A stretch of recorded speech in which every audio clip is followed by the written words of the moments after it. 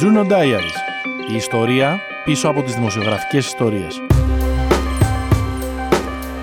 Σε αυτό το επεισόδιο, η Δέσποινα Τριβόλη θυμάται ότι αντιλήφθηκε την απαξίωση της δημοσιογραφίας όταν της ζήτησαν 2 εκατομμύρια ευρώ ως αποζημίωση για κάτι που δεν είχε καν γράψει η ίδια.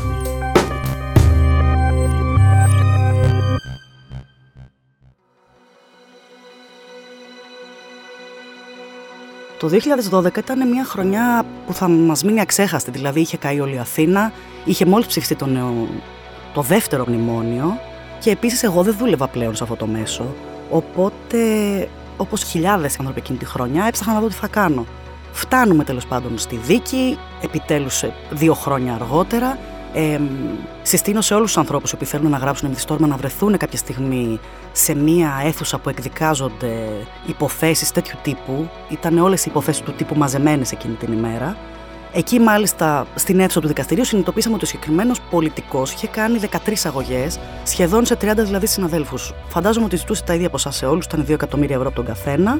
Πέρα από το πιο κωμικό του πράγματος, θυμάμαι την ώρα που γυρνούσαμε πια από το δικαστήριο. Ένας φίλος και συνάδελφος είχαν ανέβει πάνω στη Βέσπα τέλος πάντων και οδηγούσε προς το σπίτι και θυμάμαι ότι εκείνη τη στιγμή συνειδητοποίησα 2 πράγματα. Το πρώτο ήταν ότι δεν είχα ιδέα πραγματικά για το νομικό πλαίσιο της δημοσιογραφίας, δηλαδή δεν ήξερα από τι κινδύνευα ουσιαστικά δουλεύοντας αυτή τη δουλειά ή τι έπρεπε να προσέξω περισσότερο.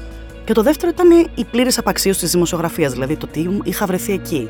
Το 2012, μια χρονιά που είχε διαλυθεί το σύμπαν, που η Ελλάδα είχε φτωχοποιηθεί, που ψηφίζαμε το δεύτερο μνημόνιο, που η Αθήνα είχε καεί ολόκληρη και το ότι ήμουνα εκεί και ένας τόσο πλούσιος άνθρωπος μου ζητούσε 2 εκατομμύρια ευρώ για ένα κείμενο που δεν είχα καν γράψει, αισθάνθηκα εκείνη τη στιγμή ότι ήταν μια πάρα πολύ άδοξη στιγμή, ας πούμε, και αισθάνθηκα την απαξίωση της δουλειάς μου ουσιαστικά, στο πετσί μου. Σχεδόν λιγότερο από 1 χρόνο μετά, κέρδισα μια υποτροφία για να πάω στο Reuters Institute of Journalism. Αυτό είναι ένα ερευνητικό κέντρο στην Οξφόρδη, το οποίο προσκαλεί δημοσιογράφους από όλο τον κόσμο για ερευνητικά θέματα κυρίως.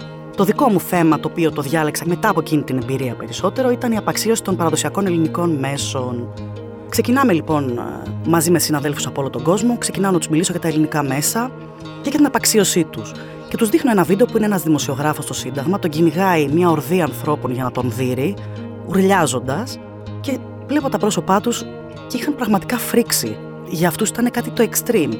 Και είναι κάτι το extreme, απλά εγώ το είχα κάνει στο μυαλό μου σαν να είναι κάτι φυσιολογικό. Να πω εδώ βέβαια ότι ήταν εντάξει και μια χρονιά πολύ δύσκολη για τα μέσα, ήταν η χρονιά που είχε κλείσει η ΕΡΤ, είχε βαρέσει κανόνι το Alter με 189 εκατομμύρια ευρώ, είχε κλείσει η Μάκο, είχε κλείσει ο Λιμπέρης, είχε μόλις κλείσει η Ελευθεροτυπία, αλλά ήταν πολύ φρέσκα όλα αυτά. Και επίσης ότι οι δημοσιογράφοι, γνωρίζοντας τους δημοσιογράφους συναδέλφους, η πιο κοντινή σε μένα ήταν ένας Ούγγρος, ο οποίος τον είχε στριμώξει ουσιαστικά το καθεστώς του Ορμπάν ήδη, και ένας Βούλγαρος που είχε πολύ παρόμοιες ιστορίες με μένα να διηγηθεί, με διαφθορά, με δημοσιογράφους που δεν ήταν δημοσιογράφοι αλλά ήταν εκβιαστές, με κολλητηλίκια της εξουσίας, σκοτεινά πράγματα και καθόλου ευχάριστα. Να πω τότε ότι η Ελλάδα ήταν το νούμερο 99 στο Press Freedom Index, σήμερα είναι στο 108. Περνάνε τα χρόνια, γυρνάω στην Ελλάδα, ξεκινάω να έχω θέσεις περισσότερης ευθύνης, δηλαδή ως αρχισυντάκτρια ή ως διευθύντρια, και συνειδητοποιώ ότι και εγώ με τη σειρά μου έχω αρχίσει πια και κάνω, εκτός από την αυτολογοκρισία που κάνουν όλοι οι δημοσιογράφοι, έχω αρχίσει πια και περνάω άπειρο χρόνο να κοιτάω αγωγές, να μιλάω με δημοσιογράφους, να προσπαθώ να πω σε συντάκτες ή σε παραγωγούς ότι είναι ωραίο αυτό το θέμα, αλλά μήπως να μην το παίξουμε γιατί θα μας κάνουν αγωγή κλπ.